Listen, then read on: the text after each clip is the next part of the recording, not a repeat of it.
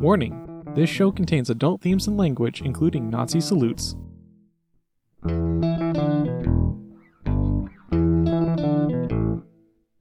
Disevidentia is an inability to reliably process evidence, and this is a podcast all about it.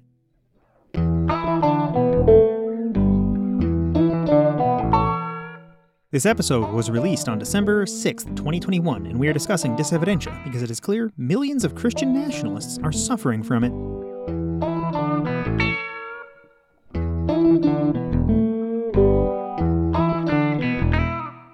I am Squeaky. And I am Mako. We discuss logic and evidence because we're smart enough to know we are not immune to propaganda. You can support us by becoming a patron at patreon.com/disevidentia. If you spent all your money arming yourself and organizing a local militia on Facebook just to have it disappear days later, you can still like, subscribe, and leave a review to help us out. If you have a paper you have written or a small business to plug, let us know. Today we are going to discuss Some misinformation around the Rittenhouse trial, how the Pledge of Allegiance is a tool for indoctrination, and the Southern strategy.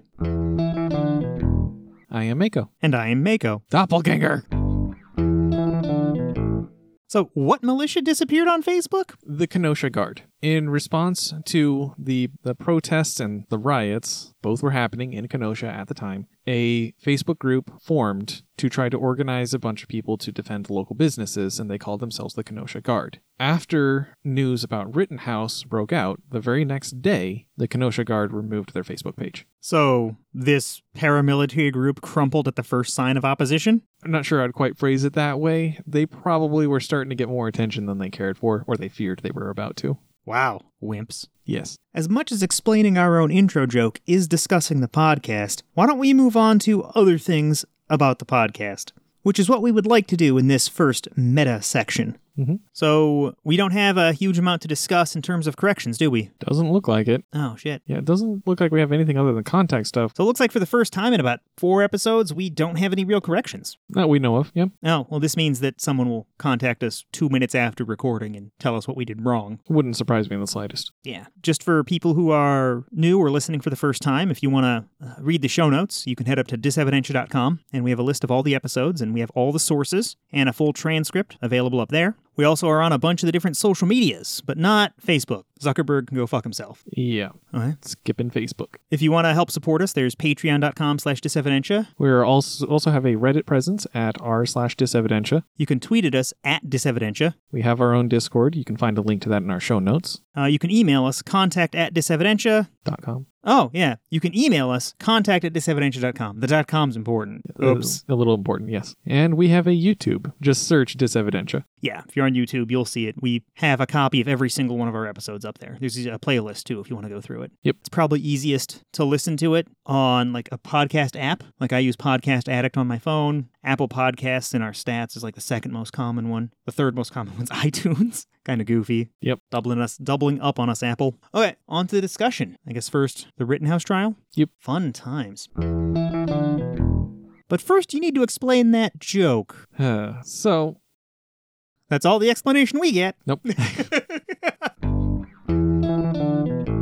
So pretty much no one on social media got the hot takes, right? It seems that way, especially leading up to the trial. There were quite a few armchair lawyers making calls every which way. I made a few bad ones. Like, I think one of the first things I said was, yeah, he shot 3 black people. That's why he got off. But as soon as I was corrected and saw sources, I'm like, oh, he just shot 3 Black Lives Matter protesters. Oh. I wasn't there. I couldn't see their skin color. No, I mean, video evidence, but that came after the immediate events. Yeah, I started watching as much as I could, and the normal podcasts I listened to, the feeds came through. And there were a bunch of really bad takes on multiple sides. Yep. And this isn't one of those where it's just conservatives said everything dumb. There were plenty of bad liberal takes. So we're not going to go super deep into this, just as a heads up to everybody that's listening. We're just going to focus on a number of these bad takes that formed early on. Yeah, there's a pretty hearty fog of war around this. It's entirely possible that there are different perspectives that lead to some nuanced opinions. And I personally don't think he should have been there, and that was wildly irresponsible, but I don't want to say much more than that, because we have some more research to do on this, but we can share some of the real bullshit that's obviously wrong. I'll go one step further. I will just assert that he shouldn't have been there, and he's an idiot for going there. Oh, no, I'll agree to that. But you can start mincing details about what the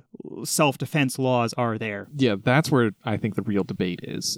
Did he actually act in a way that preserves the self-defense claim? But him being there, he just shouldn't have. He's a fucking idiot for having gone there. By any ethical or intelligent standard. So before we talk about law, I agree. He shouldn't have been there. And people are going to be like, but his rights. And well, in this country, you're legally allowed to stand in a campfire, right? You can do stupid shit in this country. That's allowed, right? You can shoot yourself with a gun. Maybe you can't commit suicide in some places, but you can shoot your feet. That's allowed.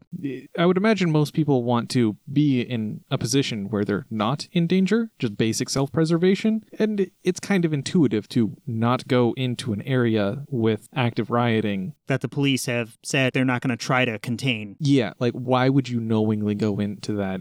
Well, that goes back to the Kenosha Guard. They thought they could do something the police couldn't, ignoring why the police backed the fuck off. Yeah, that's a whole other thing. But just,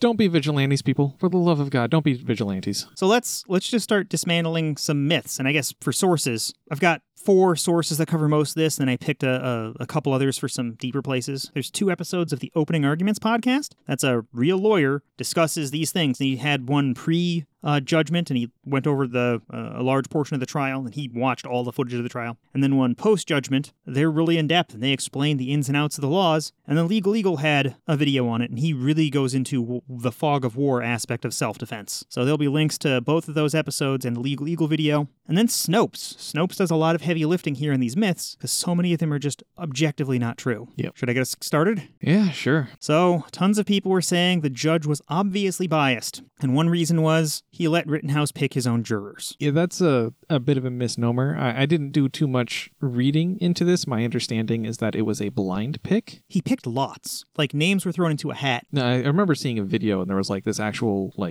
plastic rotating thing. Yeah, it was metaphorical hat. Yeah. He picked at random. He just did the physical picking. Yeah. Yeah. Now, that's not enshrined in law or anything. No, that's something that the judge in particular has done in a lot of his criminal cases. Yeah, for almost 20 years, he's been doing it. Yeah. And it's weird, it's different, but there's no official system for doing it. And what they do is they vet a large number of jurors, and there is a jury pool. That way, when jurors do something stupid, like ignore jury instructions, like if the jury instruction says, don't watch cable news, it might bias you. Then they come in the next day and say all the things they learned on cable news about the trial. They kick that juror out and bring in one of the backups. So that's why they have way more jurors than they need. I think they had 18 jurors, and they used 12 for the trial, and wound up kicking 1 or 2 of them out. Sounds right. Yeah, something like that. Yeah, but Rittenhouse did not engineer the jury in his favor. Another one that we actually left out of the show notes, but just Opening Arguments covered this one really well, and there's photos for it. Did you see the photos of Kyle Rittenhouse leaning over the judge's shoulder?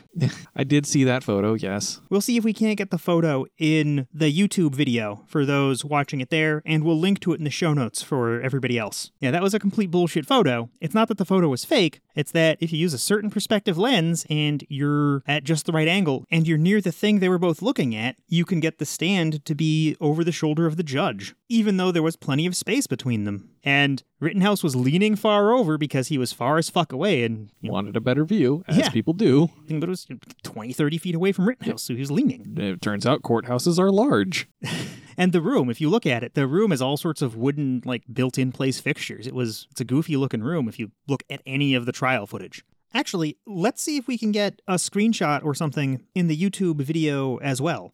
And for people not on YouTube, we'll link to it in the show notes. But this way, it'll be easy for people to see and judge for themselves so they can see how much bullshit this photo is. So when he was, sitting where he was, just the perspective of the cameraman would put Rittenhouse behind the judge. Mm-hmm. Yeah. So people were saying that this meant that the judge was clearly biased in favor of Rittenhouse, and that's just bullshit. Somebody was intentionally misinforming based on that. Yeah, it had the appearance of the judge welcoming Rittenhouse in his personal bubble, so he must be more comfortable with him than he ought to be for a legal case. Yeah. But yeah, not the case. And the last one in the vein of the judge being horribly biased. The judge banned the use of the word victim and insisted on calling them rioters or looters. Well, And clearly that's bullshit, but Every part of this is bullshit. but people said that shit. Yeah. So all of these terms, they come with baggage. They have emotional baggage that comes with them. Oh yeah. Like the word victim, it implies that they did no wrong. That is something that is carried with the word. It also implies that if there's a victim, there must be a victimizer, which is, and both the lawyers mentioned this, Yep. that is prejudicial and presumes guilt in our system that at least attempts to say they're not guilty until proven guilty. And the same goes for rioters and looters.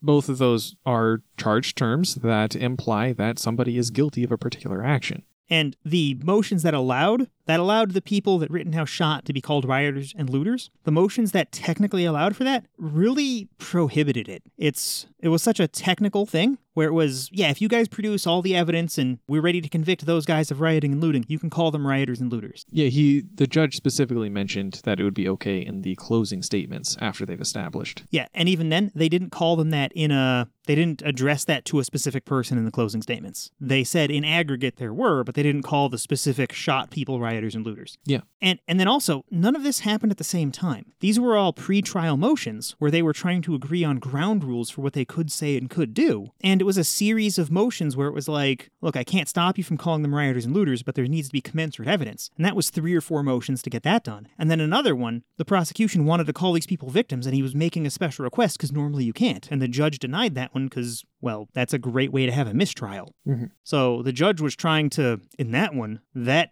helped the prosecution because if, let's say, they did prosecute Rittenhouse, but the whole time they were calling these other people victims, that's instant appeal material. So we'd be hearing today about Rittenhouse appealing instead of getting off. So one of the things that isn't a myth is how shitty the prosecution did. A lot of people have been saying that this case will be a case of study that will be used in legal text from here on about what not to do when prosecuting. It is that bad. Yeah, tell us more. But the prosecution, among other things, I mean, there's more that the prosecution did wrong than I am readily capable of listing off entirely. But a few examples off the top of my head. One, they tried to liken Rittenhouse's playing of violent video games to try to claim that he has a leaning towards violence in real life. So, Mako, you're a software developer and you've written some code for video games. Uh-huh. What's your kill count? Really high. Outside the games. Oh, at 0. Ah, that's a fine distinction. So when you're playing as, like, the Master Chief, how many have you killed? I mean, hundreds easily, maybe thousands. I'm thinking Covenant, mostly. Yeah. Okay. Hundreds, thousands, but 0 protesters. Did the Covenant count? Do they support Black Lives Matter? They don't really have an opinion on it. Yeah, okay. I don't think they'd be Black Lives Matter protesters. Okay, then 0. 0. Okay. So as long as we can tell fantasy from fiction, video games don't make us kill people. There's been, like, every time there's a new major study, or a new major shooting event, there's always some study that reinvestigates the link between violent video games and violent actions in real life, and they all come back exactly the same. There is no link. Full stop. We're going to have an episode about this one. Okay. Yeah, probably. Because someone's going to complain to us and be like, but my shooting. Well, we live in a gun culture already. Maybe that we have so many guns is why we have so many shootings. I don't know. Maybe. Yeah, we can totally do an episode on that. Anyway. About the Fifth Amendment thing. Yeah, so during the prosecution's cross-examination of Rittenhouse, the prosecution attempted to make an argument that Rittenhouse has had the opportunity to tailor his story to all the information that has come out thus far, and that somehow discredits his story. And that's shaky to begin with, but it has a bigger problem in that you are attempting to infer guilt from someone's silence. Yeah, we have a whole constitutional amendment discussing that one. Yes, the Fifth Amendment. You're allowed to, and every legal authority I've ever heard says you should be silent if there's any chance that you're guilty or that the police will come looking for you. Or even if you're not guilty. Yeah. I showed you a video not that long ago where a dude was rambling on and on, especially if you're not guilty. Do not say things you don't need to say. We have to put that in the show notes now, because that was actually quite a compelling video. It was a lawyer and a cop having a debate about whether or not you should talk to the cops. It wasn't even a debate. The lawyer spoke for like 13 minutes, then the cop came on, and he's like, everything he said is correct. Yup. He then tried to waffle and contradict it and like, you should help the police, blah, blah, blah. No, kind of, sort of, yeah. Yeah, because he was like, it's correct, technically correct, but how am I supposed to find the bad guys if you don't help? It's like, well, how do I know you won't call me a bad guy if I help you? Which was the whole point that the lawyer was making. Anyway, we'll link that. It's a good watch. It's pretty interesting. So, other things that were a myth. Mhm. This one got spread around, and I believe major news outlets issued retractions, but some people were saying that guns crossed state lines. And I have another source in here just to go over what Dominic Black, the friend of Rittenhouse that supplied the gun, he testified and what he said, and nothing contradicted him, and there was no evidence to the counter, and his story is astoundingly plausible and borderline illegal. Yeah, the AR-15 was in Dominic Black's possession every time that it was not in Rittenhouse's possession. He even bought the gun for Rittenhouse, but wasn't going to give it to him until it was legal for him to have it. Yep. So that's why nobody went after him, because in emergency combat type situations, you're actually allowed to give guns to people who are fighting. There's weirdly exemptions for that in most state laws. So nobody was even considering going after Dominic Black, especially since he just owned up to it. For people who aren't familiar with gun culture, a straw purchase is when somebody buys a gun from a dealer and then immediately hands the gun over to someone who shouldn't have it. Like here in Nebraska, felons can't own guns, right? I believe so. And I think in Wisconsin, felons can't own guns. Mhm. But if my buddy, and I don't know he's a felon, asks me to pick up his gun and here's some cash, go pick it up for him, and I go and I pick it up, and on paper it looks like I bought the gun, then just handed it to him. Since I'm not a gun dealer, maybe I don't know all the laws, and usually that would slip through a lot of states' laws until this became a habit, a thing that felons did to get guns. Doing this process, where there's that innocent intermediary, could get a gun into the hands of a felon inexpensively for the felon. That process is called a straw purchase and has been made illegal even in most pro-gun states. That's a pretty common sense piece of gun control that even gun rights activists are generally for. Yeah, it is irresponsible to enable the skirting of basic protections for gun purchases. Yeah. So this looks an awful lot like a straw purchase, except for the fact that Dominic Black kept the gun up until the moment it was used. And they even indicated they were planning to give it back to Dominic when they were done until Rittenhouse's 18th birthday. So it's dubiously legal, and no one's going after Dominic for it. Maybe that's okay, because gray areas? After the publicity of this trial, I don't know, maybe something new, but I don't know. I don't know. On that one, I'm not an expert. I'm going to defer to the prosecution. As dumb as they are, they know more about it than me. Well, they know more about law, but it's dubious whether or not they know more about prosecuting.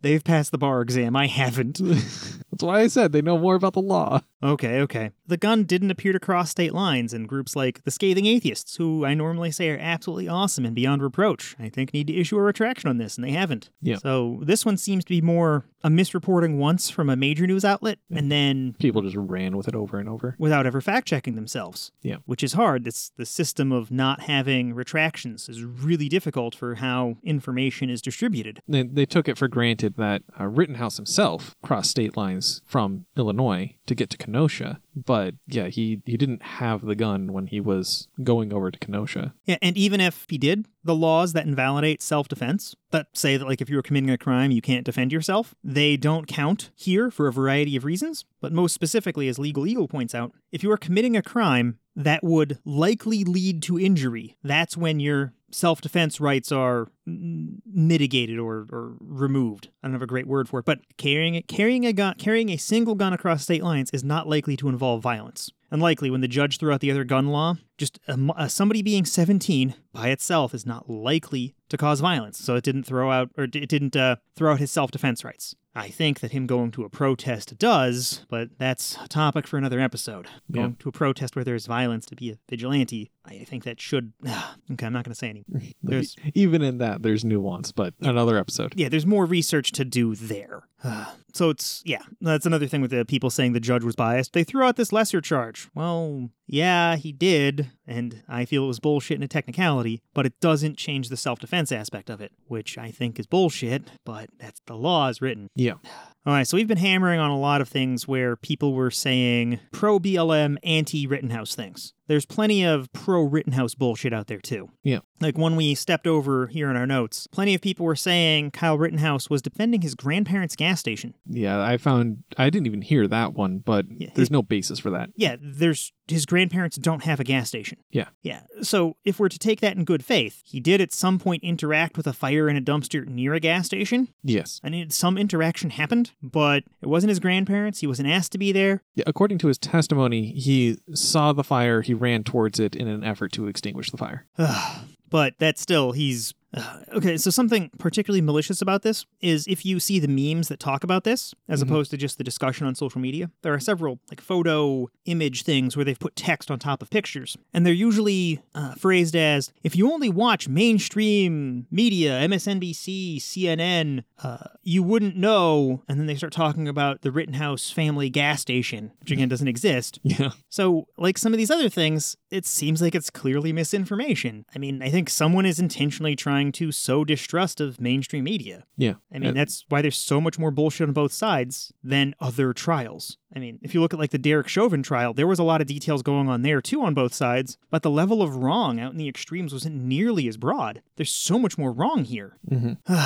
Okay. Yeah, this trial has been a shit show. Beyond the gas station thing, there were other myths where people were saying they were defending, or Rittenhouse was defending the family business. Yeah, no, he didn't have a family business in Kenosha that I'm aware of. The one business during his testimony that he did claim that he was attempting to defend was CarSource, which was a car dealership. A used car lot. Yeah. Of all the places to defend, we're going to go... Do you know the significance of CarSource? I don't specifically. I was just going to start insulting lawyers and used car salesmen. I mean, that's totally fair, and I don't want to detract from that. Please do that when I'm done. But CarSource was the car lot on the first day that rioting actually was happening in Kenosha, I believe on the 23rd. Put that shit in the show notes. Holy shit. Look at this picture Mako just showed me. We're going to have to put this in the YouTube video also. And we'll link to it in the show notes. CarSource had most of the cars in its lot torched. Oh. And I believe he was reacting to that news. Well, okay, so I guess I don't want to dump on used car salesmen now that I learned their stock was torched. They're jerks and douchebags, but, I mean, burning their inventory is not the solution.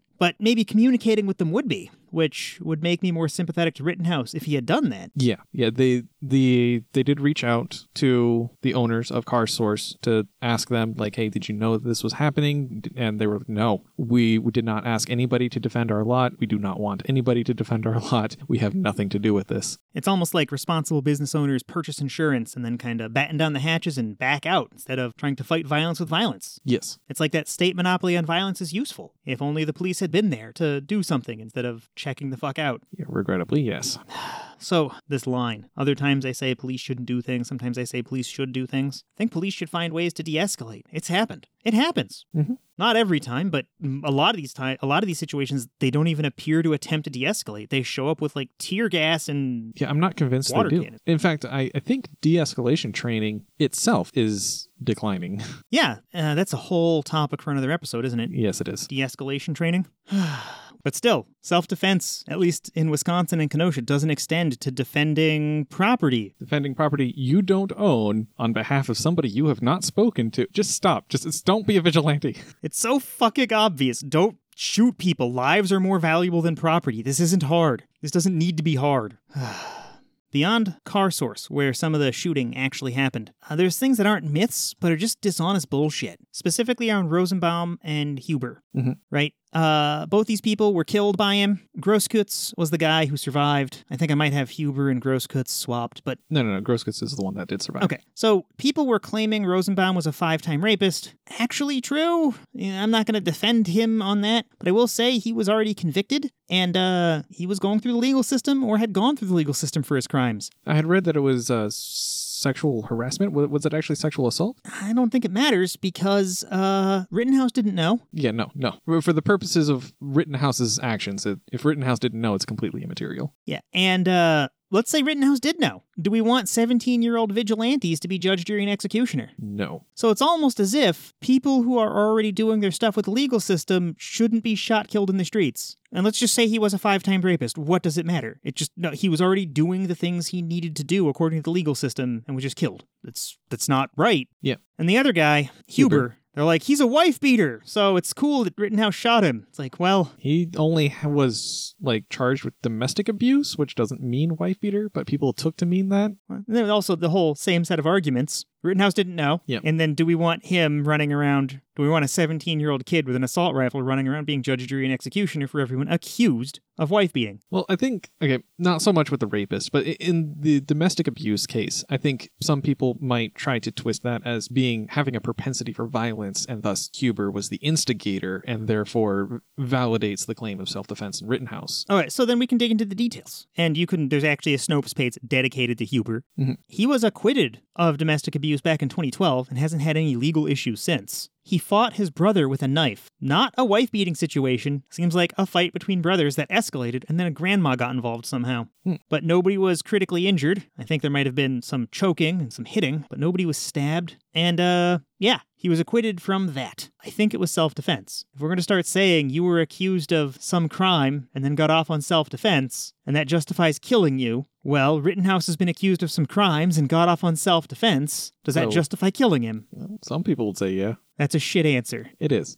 100%. Don't be a vigilante, people. And the whole thing here, the logic of all this, it's, I made a situation more dangerous by bringing an assault rifle, and now shit's going down. I'm going to kill people in my new, more dangerous situation. This is now No, none of this works. None of this is good. This whole let's believe the people who survived. Right? If one of these other people had a gun and shot him, and Grosskreutz did have a gun but didn't kill Rittenhouse, if he'd killed Rittenhouse, we'd be hearing his story, right? And he'd be the one on trial for self-defense, and he probably would have had a much easier time getting off because a person he shot and stopped killed 2 other people. So his story would have been open and shut. It's just so... We don't want a culture that... You're starting to step into the area that you said you didn't want to step into. Okay. There is nuance here. Okay. This should be its own episode. You're right, there's nuance here. But we don't want a culture where the last man standing gets to dictate what happens. Would you agree with that? I do agree with that. Yeah. Having that desire does not automatically mean that is the case here. Or, okay, that's a bad phrasing. It does not mean that we should automatically knee-jerk against the survivor. No, it doesn't. We need to examine the facts. I do agree, but there are so few people speaking up on behalf of the dead people that we get this rampant victim blaming. We get people saying shit like, and literally, the first argument I got into was he went out of his way to go to Kenosha, and now you're defending the child rapist. It's like, no, I'm saying we shouldn't have judge, jury, and executioner, and it's where people go. Yeah. And if Rosenbaum had survived, he would be able to put up his own defense and say, look, I'm already in the trial system. You think it's okay to kill me? And he would get to say his own thing. Yeah. And you're right, there's details. Both of the lawyers I listened to brought up that point. We don't want a culture where the survivor solely dictates the narrative. Mm-hmm. Yeah. I agree with that. Oh, yeah. And that's is skirting dangerously close to where we didn't want to go. Do we have anything else to say on this? I don't think so. That would, get the I lost my train of thought. On to a lighter topic, the Pledge of Allegiance. Oh, that sounds pretty innocuous. Other than indoctrinating our children so they'll be receptive to a more violent and Christian national state at the exclusion of people with different religions and races, yeah, it's fine up until that. Oh, but there isn't much of that, right? It's only like that for the past 130 years. Oh. It's been like the purpose. But only in small areas, right? Well, it kind of covered the whole country. By 1920, they kind of made it into law. The Supreme Court ruled on it in 1940 and made it legally. You have to. Well, none of this is good. No, it isn't. Let's take it chronologically first, I guess. Sure. It started off in the most American of ways. This preacher named Francis Bellamy wrote the Pledge of Allegiance, and it was recognizable as the modern pledge, with just a few words swapped. It was a little bit different, like a couple words swapped. It was like, I pledge allegiance to my flag of my nation, indivisible, all that stuff. And he wrote this in 1891 because he was one of the people working at a small company that made flags, patriotic literature, and a magazine called The Youth's Companion. I don't want to call them pamphlets, but he made and sold little information pieces. They're too small to be magazines, too big to be pamphlets, but they included, this is going to make it sound way more nefarious than it is, but it was a book of rituals and ceremonies that could be used to tie political and religious groups together. And it included things like saying, hey, at the beginning of important ceremonies, maybe you should have everyone stand together and pledge allegiance to the flag of the United States. It seems innocuous enough when you're doing it for the sake of selling flags, one of his products. That's pretty fucking American. Let's create a demand to sell flags, and between when he wrote it in 1891 and 1892, he sold 26,000 flags. So he's doing pretty good for himself. To make it even more American, he wanted to release it on the 400th anniversary of Christopher Columbus's voyage in search of wealth and money Of course. at the expense of native peoples. Yeah, we didn't need to go in that. We did a whole bunch on pilgrims a couple episodes ago. Yep. Yeah, Well, we did some. Yeah, Do we need to do a Christopher Columbus episode? maybe. Okay. So after this came out, he got it into a few schools in 1892. But it was picked up in more and more places until the 1920s. As part of his rituals, he suggested positions and gestures and salutes and things. And he suggested the salute he named after himself called the Bellamy Salute. And we'll include a picture of that in the YouTube video, and we'll link to it in the show notes. You know, we would recognize it today as a Nazi salute. Yeah, that one was particularly bad. But he was having little kids all hold their arms out at like a 45-degree angle pointed towards the flag. And he said some shit like, as if you're reaching out towards hope to be proud of the flag or something. And then Hitler came along and we're all like, oh, gotta stop doing that. So in the 1920s, we switched from Hitler saluting the U.S. flag to putting our hands over our hearts. And we started having the first sets of state laws come along and say that all the schools in these states are going to pledge allegiance to the flag each morning, which was great because we wanted to make people loyal to the country during times of war. You know, with the big war in the Philippines in the 1890s, World War I in the 1910s, World War II in the 30s and 40s. Yeah. Yeah. Around this time, they adjusted some of the words to change it from my flag to the nation's flag. It looked pretty much like the Pledge of Allegiance we have today, except it didn't have the words under God in it. So even though it was written by a Baptist minister, he kept God and country separate. That was interesting. We added that in 1954 when we had the Red Scare, and we wanted more people to be afraid of those godless atheists.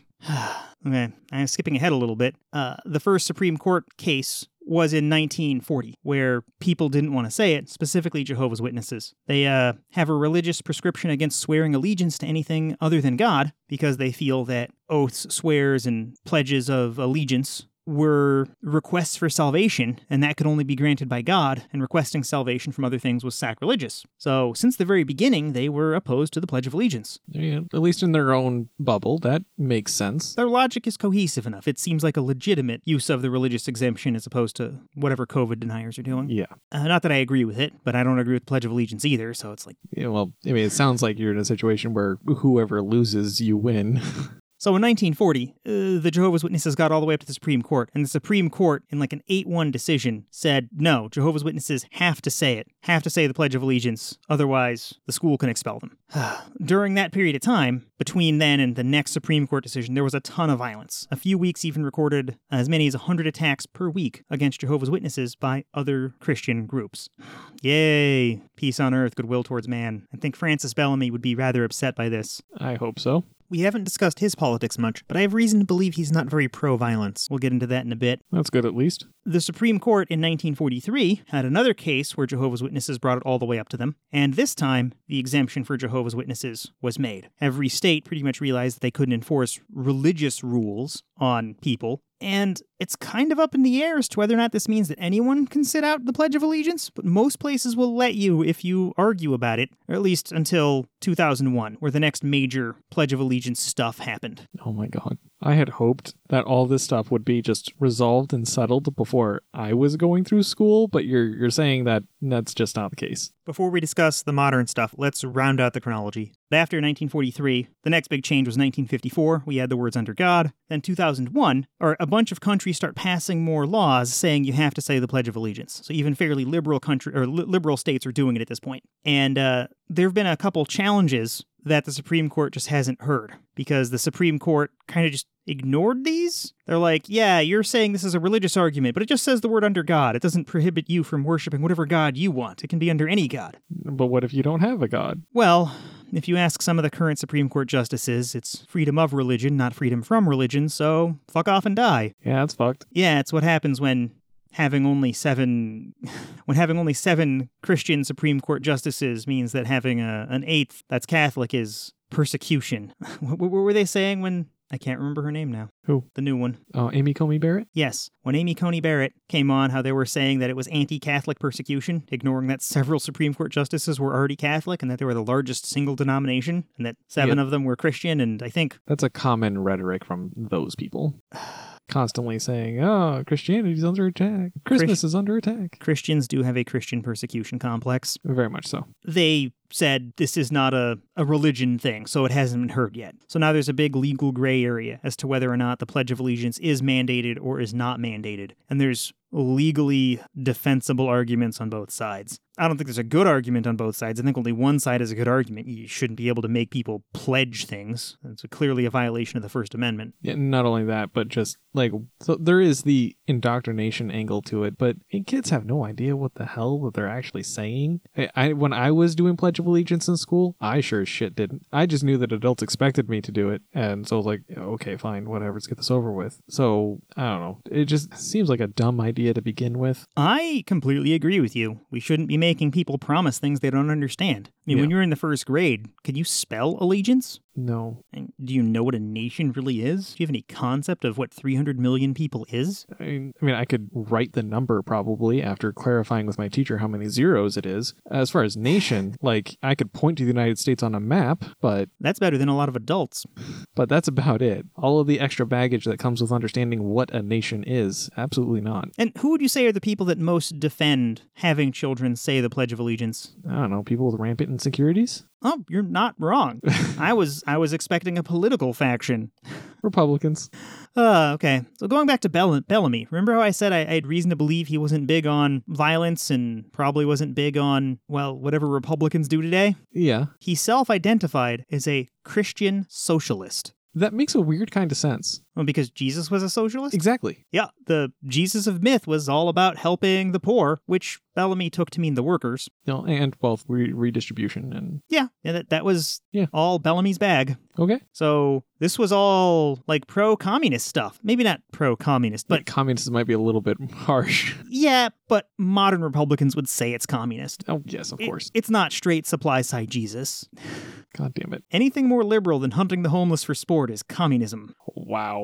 Okay, sorry, you were saying? I just thought that's really interesting that this nationalist thing came from someone so liberal at the time. He believed in the separation of church and state to the point where when he was plugging nationalism, he kept his religion, even though he was a minister out of it. That's not something you could see today. And then he did it to be capitalist. He did it to sell flags. And he didn't ever think in his wildest dreams that it would be mandated by schools all across the country, even though that's sort of what he was fighting for. But I think he wanted an opt-in system. He wanted schools to accept it. He wanted it to be a cultural phenomenon, not a legal phenomenon. There you go. And now it's both. Okay, so I did kind of go over those histories pretty fast. Let me see if I can just review that. 1891, Bellamy wrote this. 1892, Bellamy was successfully distributing the Pledge of Allegiance and using it to sell flags. He sold 26,000 flags. Quite a few. Yep. He was getting the pledge in school at that time. Not much news happened except a general slow sort of spread until the 20s, when they took his original salute out. They replaced his sort of Nazi-looking salute with the hand over the heart thing. Not much happened with it until the 40s. It was used as a tool of pro-USA propaganda during World War II, of course. But in the 40s, the Supreme Court mandated it. Violence rose against Jehovah's Witnesses because they were the people opposing it. And in 1943, the Supreme Court went back and said, no, it's not actually mandatory. That's us forcing religion on people. Freedom of speech should matter. 1954, they added under God to it. And then 2001, some more states mandated it, and that's of dubious legal quality. Mm-hmm. So how does this tie back to people manipulating thought? And we did mention a little bit of this earlier. You're talking about indoctrinating little kids. I mentioned using it to make people more loyal or more nationalistic during a time of a giant war. Yeah. Well, I've brought this up before, but repetition is a great way to instill someone with a thought or a belief and totally circumvent their desire for evidence. Yeah, you just kind of passively figure, oh, there must be a reason for it, or this is just the way the world is. Yeah. That type of stuff. Exactly. So if you make a little kid say this 5 times a week for their whole education, could get them to say it maybe a couple hundred times a year, get them to say that for 15 or 12 or whatever years, however much school they're going to. And then whenever they go to a ball game or other similar events, they've repeated it a ton, and you've built a piece of culture that really convinces people of these words and lets them backfill the explanations they need to stand together. That is, well, that's great when you're trying to, as a leader, push something like McCarthyism or support for the war or some other political movement if you can grab that and run with it. And largely in this country, that's been conservative things. We haven't been able to grab the reins of that and use it for, like, equality for skin color. That would be awesome if we could do that. Maybe we could get there without the Pledge of Allegiance, though, because lots of people are saying, you can't be American if your skin's different than mine.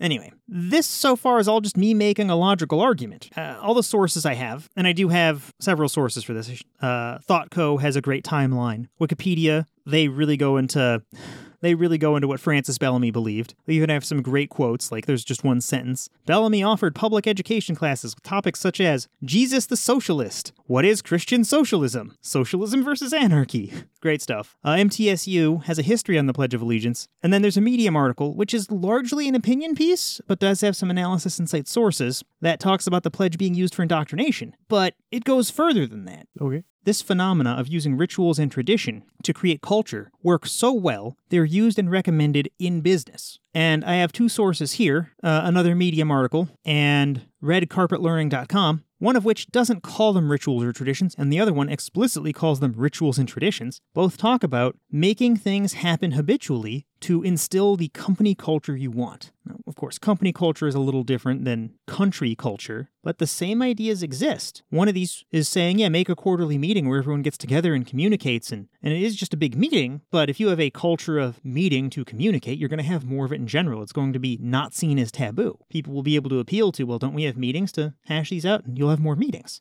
But that isn't the only place, and that doesn't have academic rigor, which is why I then link to a final Medium article called Rites and Rituals, A Modern Perspective. And this individual goes through and cites about a dozen different academic perspectives on religious rituals and their secular counterparts in Western and ancient cultures. And he breaks down a ton of different kinds of rituals and what they mean and how they draw communities and people together. And there's a lot of interesting and thought-provoking stuff in there. And there's a bunch of flowery bullshit prose too, but if you can have more than one thought-provoking point in an article, you have my attention. Yeah. Sorry, I'm just kind of going off here. Yeah, keep going. And this one article talks about different papers that different archaeologists and sociologists have written and how rituals do build culture. And a lot of it is focusing on the symbolism or elevating one concept with a symbol. Like he specifically goes on for a couple paragraphs about splashing people with water. In some religious rituals, this means we're washing away sin, and in others it represents sprinkling of fertility. But the idea is everybody involved in the ritual knows that there's a symbolic meaning for this, and it gets everyone at least thinking about that idea. So if we're talking about rituals that are centuries old and talking about one symbol and it creating a shared meaning, if there's a ritual that we're doing every single day, let alone once a year, and we're all talking about allegiance to the flag and the country for which it stands, there's going to be a lot of talk and a lot of thought about how important this is. Even if the people involved largely don't agree, they've had that conversation so many times. It's taking up so much headspace. I remember as a little kid having several conversations like, is it right that we should pledge allegiance to the country? Just why should I as a fourth grader have the vocabulary to ask if that's right or not? That's ridiculous. You laugh, but... I just kind of dismissed it personally. Like, I thought it was weird at first, and then as I started to become more aware, I just sort of dismissed it. And then going into junior high, we just stopped doing it altogether. But my junior high experience, we did it twice. We did it once in the morning when we arrived and then once after lunch. Weird. Yeah, I don't remember doing it at all in junior high or high school. It was all elementary. But yeah, like... Of course, I still thought about the Pledge of Allegiance after the fact, and I didn't think too much of it. I was just like, okay, it's a weird thing adults want me to do. And even though I recognize that swearing allegiance to a country is like a little bizarre, it seemed like I had better things to think about at the time. And yet we still had those thoughts. I agree with you. We had better things to think about. Yeah. It also, for people who can be in the out group, and something I sort of glossed over earlier, in creating any ritual where some people can't participate, and I don't think this was anyone's intention, but when you create an out group, like the Jehovah's Witnesses, there's going to be some natural ostracization that happens. Imagine you were in school and one of the kids just didn't say the Pledge of Allegiance. I mean, what are the chances the other kids makes fun of and bullies that one kid? 110%. Yeah. So this creates fundamentally a friction between that one kid and everyone else. Yep. It's ridiculous. Why would you do? What constructive purpose does that serve? Peer pressuring them into compliance? Oh yes. Let's live in a country that in the first rule for the Constitution, the first amendment to it, we're guaranteeing you the right to say and think what you want in terms of your speech and your religion, except kids are going to pick on you for the first 18 years of your life if you choose wrong. Yep, that's what we got. You're laughing, man, but you're not. I hate it. Yeah. And don't get me started on this under God shit. Don't even get me... No. Thunder God shit? What? This under God shit. Oh, right, yeah. You kidding me, dude? If we had a thunder god, that would be way more awesome. At Yeah, I was least gonna Thunder's... say, what do you got against Zeus? Yeah, Thunder's real. Okay. I don't know. I thought there'd be more jokes there. No, there's a lot of valid things to have against Zeus, to be honest. He was kind of a dick. So yeah, I kind of bulldozed through all those sources, but I think we covered all the bases. Do you have any questions that we didn't just address? Well, where would you gauge, like, the political will about the Pledge of Allegiance? Because it feels like the type of thing that is, for a lot of people, an afterthought. So if you try to move against it, people are going to be like, don't we have more important things to talk about? But is there anybody that's saying, no, fuck you, this is a sacrosanct part of our culture? Like, and how many of those people exist? I don't have hard numbers on this, but every time it comes up and every time there's a case against it, immediately there are accusations that these people are un-American who are opposing it. Yeah, that makes sense. So it's part of why atheists get a bum rap whenever we try to say things like, well, that violates church and state separation. People are always like, well, what about the Pledge of Allegiance? Didn't you pledge to under God? Don't you believe in some God? And then you have to have that argument before you can discuss whatever the real argument is. Yeah. So not knowing hard numbers, I would say something on the order of the same amount of people staunchly defend the Pledge of Allegiance in its current form as there are Q supporters. So I would guess something on the order of 10 to 30% of the population, almost all of them Republican. That makes sense. Yeah. And I hate it. And it's going to be mostly conservatives because it does really enforce or does really encourage that conservative power structure. Yeah. Supporting nationalism is generally good for Republicans. And it's a form of surrendering of thought, which Republicans are big on. Yeah. This is our first in 22 episodes where we had more than one myth that Democrats only participated in. We've had one or two others, but it was only one per episode. But this time, there were like 4 or 5 Rittenhouse myths that they viewed. I'm not saying Democrats or liberals are perfect, but their track record is so much better. Yeah. I mean, when you start without a God preconception, it's so much easier to be accurate. Well, even then, I don't want to pan it all on religion. It's like a certain way of thinking that they possess that it just is incompatible with reality. Well, that's why I went straight to religion. I'm not blaming religion. I'm saying if you have the necessary mental failings to believe something without evidence, you can believe other things without evidence. And I'm not trying to say that all people who believe in religion are dumb, but at a minimum they're mistaken, and they can be mistaken the same way again. Yeah. I don't know. I guess in a way, it's like I have a slightly different way of viewing it. But, I mean, evaluating evidence certainly plays a part. Well, a lot of people never evaluated evidence to get into religion. They were indoctrinated into it, Yeah. which is what the Pledge tries to do with nationalism. I'd assert most people in religion were just indoctrinated into it. Yeah. And then the religion which you took as a priori correct, the religious people tell you that it's good to just have faith. Whatever your religion says to do, you just believe that. And if you, being near Christians, that's mostly what I'm familiar with, but I know that other religions prescribe different things. If you're in some religion where your ancestors can bless you, or if you're in some religion where Jesus can absolve you of your sin, if you're in some religion where... At that point, you can just believe that you are righteous, and therefore you feel righteous, therefore it self-reinforces. Yeah, if your faith is what determines whether or not you're correct, then can't you do that for something else? So you're self-reinforcing on this one thing you haven't vetted. You're now not mentally prepared or equipped to vet the next thing. Mm-hmm. And that's why there's huge, or in my opinion, that's why there's huge overlaps when you get to conspiracy theories. Let's look at 9/11 truthers, since we already talked about 9/11 a little bit, which is why the Pledge of Allegiance got so many more states passing laws in 2001. There's not a lot of atheist 9/11 truthers. They're almost all Christian, and they all almost turn rapidly anti-Semitic when you dig into what they're saying. It's not a coincidence. There's a pattern, and I think the causal mechanism is they don't need evidence to justify belief. They just have more belief. So they'll get one shred of evidence, think they've done something amazing because, evidence works, evidence is really good, they have something tangible to look at. They don't know how evidence actually works, so they stop before they've deployed rigor or critical thought. They don't feel they need to, but because it feels right. And then they talk with their peers, which have the same problem, and it reinforces it. And they're like, see, other people agree with me. Keep going. And then you get repetition, which is how we got into this problem in the first place. Yep. Yeah, and in fact, I'm not trying to say any of these people are dumb. In fact, a lot of these people are capable of amazing displays of hyper-intense levels of logic, just not backed by evidence. Doesn't matter how smart and how expert your arguments are if they don't tie back to reality. We're way off in the weeds here. A wee bit. All right, let's hop on to the next topic. Mm-hmm. Hey, Mako, remember how I trained artificial intelligence using machine learning? Don't you mean artificial stupidity? These are better. They came with me to the BLM protest. Do you mean of their own accord? Or did you carry them to the protest? This beige one thought it was a good idea. Equality, regardless of chassis color, and...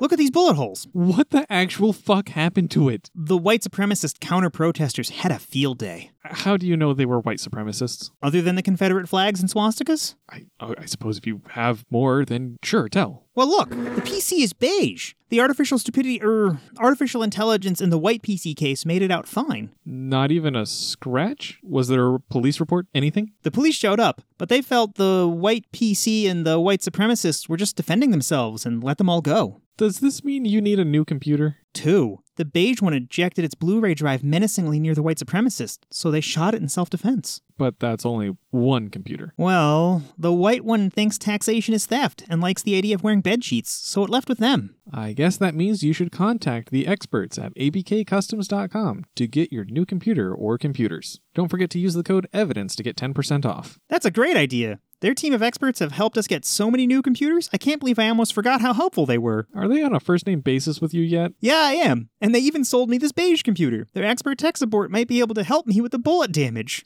And that's abk-customz.com for a new computer. And don't forget to use code EVIDENCE for 10% off. Now that we're done with the light philosophical topic, how about we discuss something heavy, like millions of deaths? Oh. Recently? Like the past 2 years? That counts.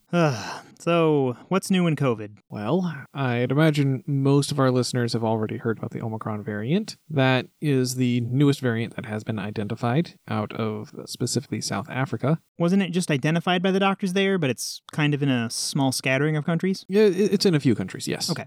So it has spread a bit. Near as we can tell so far, it has not entered the United States. In the time since we have recorded this, Omicron has been detected in several U.S. states. Just as we normally would, we will include a source in the show notes, but as of right now, it's in 27 countries and 5 U.S. states, so it is safe to presume that it's near you wherever you are. We always recommend you take all the appropriate precautions, so mask up, vaccinate, and social distance. Stay safe, and back to our previously recorded conversation. But despite that, you can expect it to arrive in the United States. That's our lockdowns and our antiviral measures. They're not good enough to keep something as infectious as Omicron away from the United States. Unfortunately, it didn't work for Delta. It's not going to work for Omicron. But Omicron is the newest strain of concern. There's new strains of COVID that are happening all the time. This is a normal part of viruses, but we only identify certain ones that have key mutations that make them particularly problematic. Even the original coronavirus that we were just referring to as just coronavirus for the longest time and ended up being renamed to Alpha after the Delta variant became really popular in the media. Now we have Omicron. Although there was another one that was talked about a while ago. I'm getting off in the weeds a little here. There was another one a while ago. I think it was the Mu variant. I do recall hearing about that, but I don't know the details. The Mu variant was labeled as a strain of concern because it seemed to have the ability to completely bypass all of our vaccines. But unlike Omicron and Delta, it was hardly infectious at all. Worldwide, there was like 3,000 cases, I think. Yeah, that would have been cause for concern by itself outside of the current pandemic, because without the current pandemic, there wouldn't have been nearly as many safeguards in place. Yeah, so it hasn't spread all that much, and they're keeping an eye on it, but it hasn't really become a global problem. But okay, now we have the Omicron variant, and it is Delta on its own was already far more infectious than Alpha, and Omicron steps it up even further. This is exceedingly infectious. But the good news, well, there's a few things of good news and bad news depending on how you look at it. The good and bad, depending on how you look at it, is President Biden does not feel that Omicron is dangerous enough to warrant new lockdowns or other heavy-handed approaches. He did issue a series of travel restrictions for 8 countries in southern Africa, but that's about it. Since it's already in a few European countries, doesn't that mean that those travel restrictions aren't enough? Yes. Well, that's gross. I don't know what to do or say about that. The good news is that some initial reports about handling those with the Omicron variant have come in, specifically from South Africa. There is a doctor there, Dr. Angelique Coetzee. I apologize if I butchered that. I'm really bad at this. This doctor has had some minor flu-like, or patients with minor flu-like symptoms come in. They just thought it was a regular flu. They did some testing, and the COVID test pinged positive. So they were surprised, but they've only treated 7 patients, so this is a lesson on sample size. Take this with a little bit of a grain of salt, but it is encouraging, at least initially, that these patients exhibited extremely mild symptoms. Symptoms so mild that the doctor said they could have been treated at home just fine. Well, I guess that's a little bit of good news, that this specific variant, if it does get out, doesn't warrant. If those numbers scale to statistically significant levels, and we're still seeing very few of the severe symptoms, that's good news. I would much rather have a pandemic that is just, here's another flu-like thing. Not that the flu isn't bad, but the flu kills tens of thousands of people each year, and Yeah. COVID kills a couple million people each year. It's a big improvement. She did specify that there was no loss of taste or smell, and even when they checked oxygen levels in their blood, there was no apparent drop in oxygen levels. This is still only 7 people, though. Only 7 people. So in normal COVID distributions, you're looking at something like 1 to 5 people dying out of 100. You're looking at something like 20 to 40 people getting long COVID, which could include strokes or permanent loss of sense of smell. We even had someone mention that they had someone with that in our Discord recently. And then you have the other 40 to 60% of people that either have a mild case, which might mean being bedridden for a couple days, all the way down to people who almost don't have symptoms. They're, sniffles, and they're just very contagious. It's entirely possible that just these 7 people, if you randomly picked them out of 100, you could get a bunch of people that all came out of that large 40 to 60 group that were mild. Yes. And that's a medical mild, it might not feel mild. You might feel like you're dying, but you might not be. You might just be the worst flu you've ever had. This is in no way definitive. We are probably going to hear cases being more severe than what has been described here. But at least initially, it doesn't seem like it's all that aggressive. And a few people have been taking this news and crossing their fingers that Omicron, being as infectious as it is going to get past pretty much every lame defense that we have deployed so far against COVID. And it's probably going to do to Delta what Delta did to Alpha. Just outcompete it. Completely. And become 99% of the cases. And if that does happen, and it is tame, then we have a much more tolerable endemic situation with COVID. Then we can get rid of the COVID minute and reclaim these 10 minutes per episode. We could. We still have to wait and see. We don't have enough information yet, but there's a little bit of encouraging information. Do we know anything about vaccine efficacy? Not enough that I feel comfortable saying. Oh, wait. That's still being tested. So we don't know if this totally dodges the vaccine or if the vaccine is a complete protection. We do know that there are some mutations in the spike protein specifically. And the spike protein is how these vaccines fight the COVID vaccine, or fight the COVID virus. But we don't know if those mutations are strong enough to, how they interact with the vaccine at scale. We just don't have that information yet. This virus is too new. Okay. We have reason to be fearful the vaccine won't work, but we simply don't know. Yes. In other general COVID news, just the COVID numbers are up again. It looks like they just kept going up because we're going into the fall and winter seasons and people are doing holiday stuff and getting sick. Didn't want to get too much into specific numbers, but I looked at all the lines. They're all still going up for US and Europe. The holiday season, that's regrettably to be expected. So some of our sources for the things we just discussed. On the Omicron variant, you cite NPR for an article on the Omicron variant, and you cite Reuters for an interview they have with the doctors discussing Omicron. And I just use the worldometers.info for the coronavirus numbers and graphs. But you had some other things you wanted to discuss. Didn't a listener bring something to your attention? Yes. I have a friend who is a listener, you know who you are, that came to me talking about our coverage of vaccine hesitancy and the mentality that is being approached with it and how some of these things relate to it. Yeah, we've been very uncharitable towards vaccine hesitant people. Yeah, they largely agree with us with what we have to say about vaccine hesitancy, but they also feel that it's a little disingenuous to focus on that because in their experience, very few people actually hold that view. They believe it is a vocal minority. That's possible, but it's just so many of them that I have no problem finding them if I spend 2 minutes yelling on any social media, I find dozens of them. They're super easy to find on social media, yes. Yeah, that's a given. But I recently shouted down a nurse. okay. And she wasn't a nurse anymore. She got fired by the governor of the state of Washington for not getting a COVID vaccine. Oh, sounds charming. Yeah, and she right in her profile said fired because of the governor's vaccine mandate, and I said no one should listen to you or respect your opinion. You're telling people to not get vaccinated. You should be telling people to go to their doctor. Then after I said this, she reported me to LinkedIn.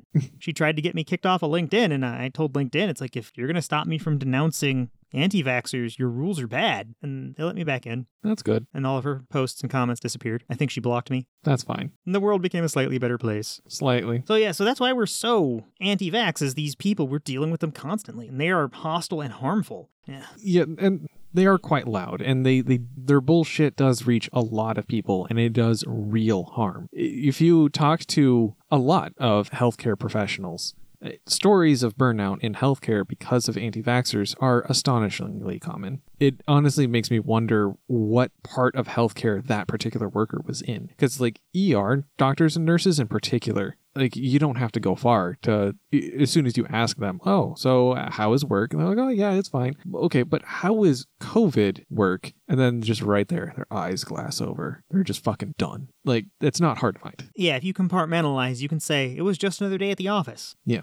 And almost all the deaths are people who didn't get vaccinated. Yeah, or people are endangering other people that just, yeah. And it has to be terrible working next to these, this nurse that blocked me. I can't imagine being someone who understands science and working side by side with someone like that person. Yeah. That's got to be a nightmare. Then the early reports of COVID outbreak, when people would get into the ER and they'd be like, what's wrong with me? And then they'd say COVID, and the conspiracy theorists / anti-vaxxers, they would be like, COVID doesn't exist. Tell me what's actually wrong with me. And they'd be downright combative with people. And in some cases, they would even try to storm out, but because their blood oxygen level was so low, they would collapse on the way out. So they'd have to be dragged back to the bed just to have everything repeat again when they regained consciousness. And it's like the mental model that leads one to be this extreme kind of anti-vaxxer, where you distrust the medical establishment to the point where you think doctors are lying to you.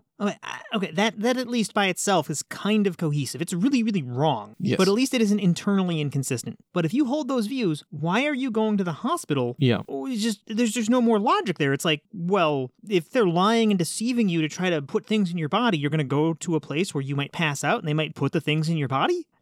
None of that makes sense. At some level, their beliefs don't line up with their actions, and they don't see it or don't get it or deep down don't believe or are desperate enough to try anything. The logic doesn't pan out. Yeah, so we're getting off on the weeds again. We are. You had a specific thing. I did. But we started on that whole rant in order to establish the context of why we are focusing on the loudest voices. And in short, we're focusing on the loudest voices because they're the most damaging. There's a lot of other voices that are less loud, that are closer to reasonable, but I'm not necessarily going to say they are reasonable. And there's even some few that are reasonable-ish, ?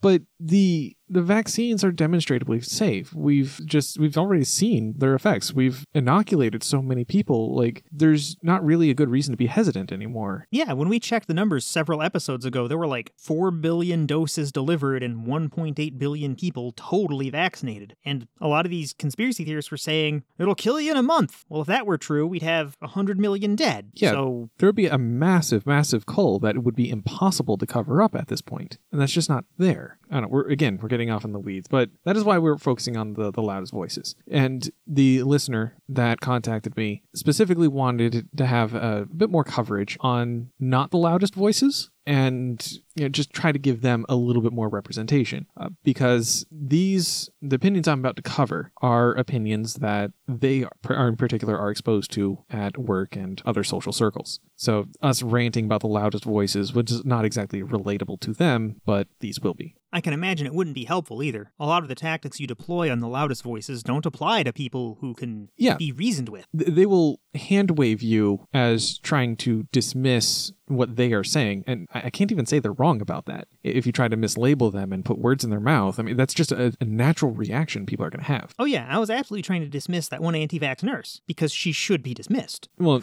but you're right. You're this reasonable person. Well, even in the case of the nurse that you interacted with, that setting aside interacting with her on a personal level, it's still important to publicly dismiss so that people don't get bad medical advice from this individual. Yeah. The only medical advice we should be taking from the internet is go see your doctor. Yeah, pretty much. And in my opinion, anyone saying less than that, anyone who's saying, be careful of the vaccine, they're automatically wrong, and I consider that stance to be anti-vax at this point. Yes. Because it's so demonstrably safe. The only skeptical thing I think can be said about it reasonably is ask your doctor if it's right for you. And everyone who does that will hopefully get a good answer. We'll get into it. There's CDC guidelines for this. Oh, yeah. And we'll get into that. But anyway, they say that hardly anyone is worried about the health drawbacks of vaccine. And okay, yeah. Sorry. Well, I mean, I hesitate. I'm kind of curious as to what exactly health drawbacks means here. But I mean, if health drawbacks means that you might feel sick for a day or two, okay, sure, those are drawbacks. Well, again, those loudest voices won't shut up about the presumed millions of people who are dying, or recently they've been switching from dying to say people are going to be sterile. But again, those are the loudest voices, not the moderate voices on anti-vax. Well, they add in their note, there are health drawbacks that are there, but they're about as bad as any other vaccine. So yeah, it is common for when you get vaccinated that you're going to feel drowsy a little bit. Yeah, or some people were commenting they got hit by the COVID vaccine particularly hard, where they had to, take the next day off of work. Yeah. Because they were experiencing, in some cases, mild fever, sometimes congestion, sometimes some other issues, but it was never like life-threatening or long-term. It was always like sleep it off or... Yeah, I knew two of those people in my online community. They got vaccinated and they were just knocked out for one whole day. Yeah. My father, when he got the first shot, it didn't really affect him. I think he had his arm hurt for a couple days, but when he got his second shot, it really fucked with him. He had to take a day or two off work. Yeah, so there are health drawbacks. Yeah. As long as we're defining health drawbacks as that. That is totally a thing. Yeah. But everybody gets over them. They're not severe. They're short. And in this context, when you say everyone, you're excluding the 1 in a million who don't. Because there is about 1 in a million people who get the vaccine and something horrible happens. I am unclear on that statistic. Oh, we've pulled it up in a couple previous episodes. Like, I know about anaphylaxis, but if, you get past the first 15 minutes, I'm unsure about that's, more than that. Well, it's on the order of 1 in a million in, times 10 or divided by 10 in either direction, where it's super uncommon. But I just mean that's how safe a typical vaccine is before you get major side effects. About 1 in a million. And it's just a different order of magnitude compared to COVID, which is more like 2% of people with COVID are going to be really fucked, dead. Yeah. Okay, onwards. So the problems that these people have is not with the vaccine itself. It is with actually just the mandate and how the mandate has been handled. Or specifically how this is written, how ridiculous the mandate is written, if I am to quote this person. Do they have a specific complaint? They have a couple of examples. So one example is that they have a coworker who has a history of anaphylactic shock. She applied for a medical exemption, got the medical exemption, and And she applied for the medical exemption through a doctor? That's my understanding, yes. Okay, so let's run on that presumption. So she got the medical exemption. She presented this to the employer, and the employer just didn't acknowledge it, didn't really care for the exemption. Now, I'm not entirely sure what happened as a result of the employer saying no, but... We can explore a couple thought experiments and say what we think would be right or wrong. Yeah. Well, it just so happens that before this, we looked up what the labor laws in Washington state look like, which is where you said this was happening. And we have a source, wa.gov, so the state of Washington government website, and we link to the termination retaliation page for what you can and can't be fired for. A lot of people have probably heard of right-to-work states. These are the least legally encumbered states to work in. You can be fired for any reason, and they don't have to tell you. It's like here in Nebraska, right? I could sneeze, and they could fire me.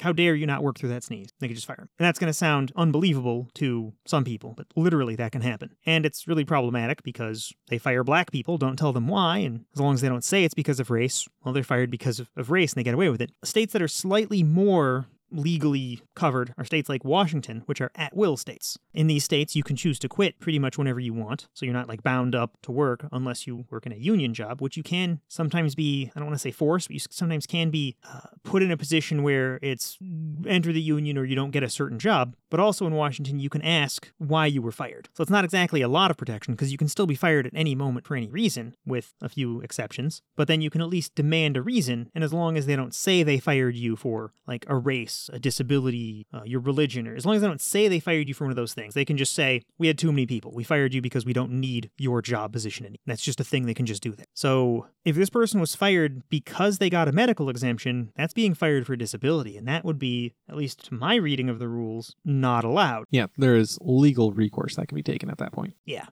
Still, the well is probably poisoned going back to whatever their job was. It's hard to get your job back if you've been fired and your boss doesn't like you. Sometimes judges do mandate that you get your job back. Other times they mandate that they give you pay for so much time. Mm-hmm. So it can be expensive firing people for illegal reasons, but it's not like other places have seen where there's a ton of different legal protections, where you're guaranteed your job back, you're guaranteed so many wages, you're guaranteed so many hours, you're guaranteed a lot of things. Yeah. But if this person wasn't fired, that then sounds like the system working to me. There was a mandate, they went to a doctor, they got an exemption, the system worked. The small number of people who really shouldn't be getting vaccinated on fact-based things, and a risk of anaphylaxis seems like a fact-based thing if this person has had it in the past. Yeah, I mean, if there was no particular problem, then there was no particular problem. But the implication is that there was a problem, and the implication was firing, but that all that they said was that the exemption was denied. I don't know what exactly that means. But regardless, I don't think corporations that aren't doctors should be making that kind of opinion and call. That's why we have the doctors. As much as I agree with you, they already do for so many things. If you have a job in this country, you're getting your insurance through your workplace. It's what medical coverage you get is already determined by where you work. And I think that system is bad and wrong, Yeah. but it's the system we have. This is just one more point of that. That sucks and is terrible, but I would argue against complacency here, but yeah. suppose that's fair. Yeah. So if the exemption was given by the doctor and denied by the workplace, they might not be fired yet. They might be living in some kind of existential limbo while the rules get sorted out. Maybe. And they might get fired or might have to be vaccinated by some date. Yeah. So I was kind of also wondering about let's go with legitimacy of the claim of needing a medical exemption. Because a whole lot of people tried to claim that they should be medically exempt from getting a vaccine. A whole hell of a lot of people. Pretty much if someone tells that to me and doesn't show me the sheet of paper, I presume they're full of shit, and no one's been able to convince me that I'm wrong yet.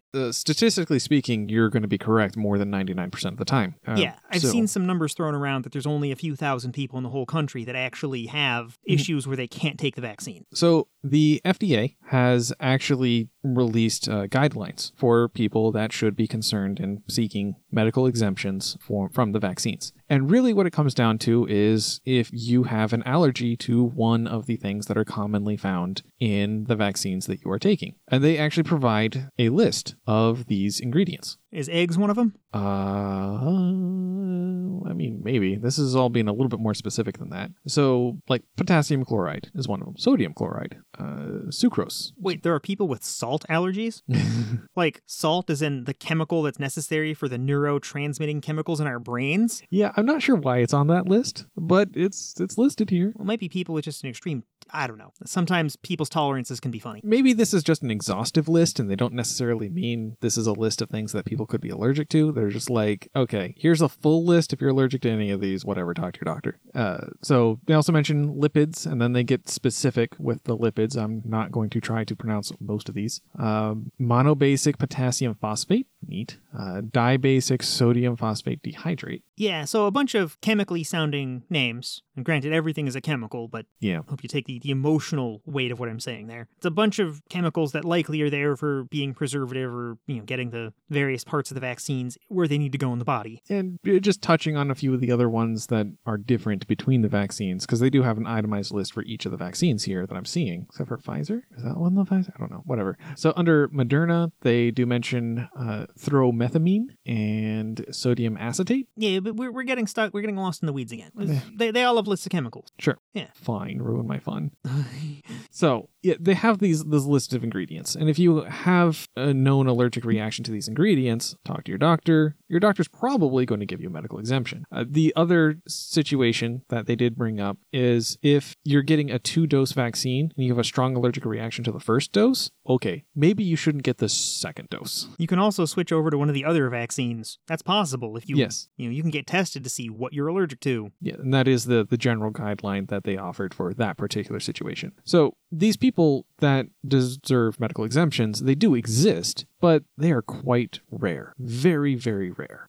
So, yeah, situations like you have had where a bunch of people tell you that they are medically exempt. Okay, yeah, sure, they exist, but they should be able to produce documentation. Okay, then there's like, do they need to present documentation to you of all people? But... No, they don't need to present documentation to me, but I know those people were full of shit because they weren't for any of the good reasons that you get a medical exemption. They said shit like, well, I had COVID back in February. And I'm like, well... Oh, that's not good enough. Did you have a COVID test? Like, no, but I had a cold and I've never had a cold in 20 years. I'm like, you're full of shit. Reinfections happen, and they actually explicitly state that if you are infected, that's actually cause even more for you to get a vaccine. Yeah, people giving me bullshit answers like that, or they'll say that, I have a heart condition, I can't take the vaccine. I'm like, but if your heart is so bad that you're worried about the vaccine, what happens when you get COVID and it kills you? Yeah. It's like, your argument doesn't make any sense. My grandmother has had like a pentuple bypass at this point on her heart, and like one of her lungs barely works, and she's diabetic, and she got the vaccine with the booster and the extra booster because she's high risk, and she's got like 14 fucking shots at this point or something, and she just did them all under medical supervision, and she's okay, and if she gets COVID, she now has a chance of surviving.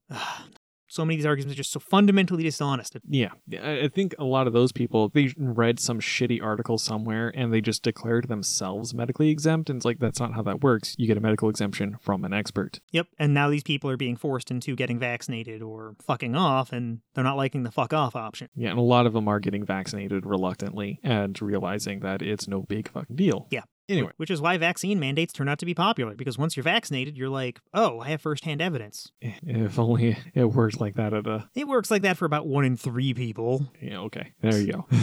If only, though. Maybe 1 in 4 people. I don't know. Okay, so another example was provided about, rewinding a little bit, about how the mandates were written. So they talked about their employer, and they said if their employer hires a subcontractor to build a building on their site, every employee of the subcontractor has to be vaccinated as well. Even the people in different states or countries, if they hire an electrician, whatever. Everyone that works for that company also needs to be vaccinated. It's uncontrollable and unenforceable. Well, that sounds like a good rule to me, actually. Mandating that more people get vaccinated? Yeah, so... And saying it's unenforceable, that's bullshit. It is technically true, but it's also technically meaningless. What do you mean it's technically true? It's totally enforceable. Maybe not the part with people in other countries, but the rest of it's enforceable. Well, people can fake vaccine cards. When you start talking about active fraud, no law is enforceable. You can't enforce murder. People can hide bodies. Yes, that is why I say it's meaningless. That's the point I was building to. No, I misunderstood you. Yeah, the enforcement mechanism here is pretty obvious, right? It's companies not wanting the liability of violating these rules, write shit like this into their contracts, and if they have reason to suspect that the people they're signing contracts with are being dishonest, they demand to see documentation. If you can't produce enough signed vaccine cards to cover at least your workers that you're bringing onto the site, they go to somebody else because their insurance won't let those people come onto the site. It's not even hard. Yeah. And the whatever 1% of people that are being fraudulent about it won't be a real problem in the long term. Yeah. So the mandate to try to get as many people vaccinated as aggressively as possible is just objectively a good thing. I have a hard time feeling sympathy for it. And okay, yeah, sure, some people are going to fall through the cracks, but whatever. If we are in a better position as a result of it, we're in a better position. Full stop. And it vaguely reminds me of the comic where people were talking about climate change and one person like raises his hand and is like, but hold on, what if climate change is a complete hoax and we just make the world a better place for no reason? Like, if something's better, it's better. Like, all right. So... Do we quote XKCD every episode now? I would like to. Do I got to go get that and put that in the sources? Yes. Yes, you do. It's a relevant XKCD for everything. We totally could reference them every episode. Oh, this one's not XKCD. Oh? But I have it. Okay. Yeah, it's talking about energy independence, preserving the rainforest, sustainabilities, green jobs, livable cities, renewables. But what if it's a big hoax and we make the world better for no reason? So, yeah, with mandates, if we're in a better position, we're in a better position. Just because you can't get 100% there is not an argument against the mandates. We're not expecting 100%. We know we're not going to get there. But if we can get better, if we can get close enough that we can meaningfully change the way people live their lives for the better, despite this pandemic that is going on, that is reason enough to do it. Full stop. And the only reason for people to not seek out these things, just don't even think about the unenforceability of it. The only valid reason to not get a vaccine is when you are told so explicitly by your doctor. And we have the mechanism for achieving that. And that should be a very small swath of the population. Done. And having a mandate that forces all these other people to get vaccines, I just really don't see that as a problem. Yeah, and if it's to the point where, we've got 70 or 75% of the population vaccinated, if I'm a contractor and I'm trying to get a job, right, I can advertise, hey, I've got my team's all vaccinated already. You can trust us. We got vaccinated because we wanted to. Your insurance will love that because you don't need to pay extra to bring a bunch of potentially unvaxxed people around. Yeah. I hate to say it, but we have a free market system, and this is a place where the free market can help. Let's leverage that when it can work for us, which isn't often, or as often as I'd like. You're much lower risk if you are vaccinated, and insurance companies love low risk. I don't know if I should be depressed or happy. Do you have any other points from listeners? No, that's pretty much it. And just for reference, our COVID minute recording went on for 40 minutes and 25 seconds. I imagine that's going to be halved. Still 20 minutes of COVID minute. That's fine. It hasn't actually been a fucking minute, ever. We've had it down to 3 and 5. That's still more than a minute. Yeah, but, it's justifiable. We didn't call it the COVID hour. We could start calling it the COVID minutes. COVID minutes? Mm-hmm. I'm stopping the recording. We should have done this before starting the recording, but level check. Oh, yes. What are you at? I don't know. You tell me. Oh, yeah. So, moving away from people dying and world controlling conspiracies, do we have anything pleasant to discuss in the final hour? No. At least tell me it's not a government-controlling conspiracy. Not exactly. There really shouldn't be gray areas here. I mean, it's kinda, sorta government, more political party and, twisting of facts to the point where they're not even facts anymore.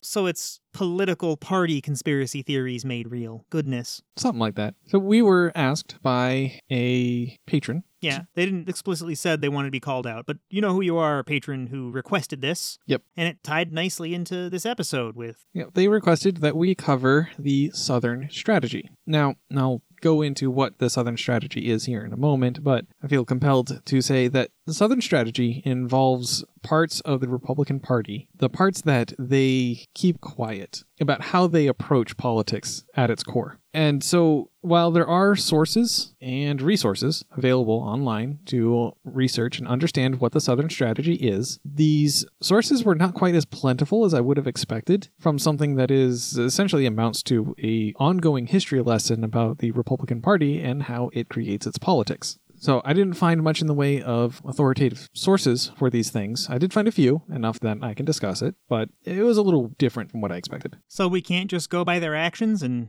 how they do things like condone people on both sides, how they say that Nazis are very fine people. We can't just go by that? So that's something else. I don't want to say, okay, I was going to say that's something else entirely, but that's not really true. It kind of plays into that too. So pretty much everything about how Republicans construct their politics is based on this. So, okay, I've gone long enough without actually saying what it is. I just need to dive in. So the Southern Strategy is the tactics used by Republican political strategists to try to capture the Southern vote, is the most succinct way I can describe it. Oh, so they're using the mechanisms of state, sound policy. They want to eliminate kudzu in Georgia, all these noble purposes, righting the wrongs. And since none of these things. But surely, since the southern states have the highest proportion of African Americans, they're trying to appeal to the African Americans to get their votes. No, none of these things. Oh. No. So when this goes back kind of far in our history, well, I'd imagine kind of far as measured by most of our viewers, there are people still alive from when all these things were really starting to pick up steam. A long, long time ago, we had Jim Crow. Jim Crow was a group of policies that was aimed at intimidating people of color and minimalizing their impact on politics. That is a gross oversimplification, but... It's all the racist laws we had after the Civil War, right? Yeah. Okay. Popularity with, like, overt racism and things like Jim Crow, those things were on the decline. People stopped caring, and that opened up enough for us to begin the civil rights movement. But the civil rights movement, when it happened, there were a bunch of people that maybe they didn't quite care.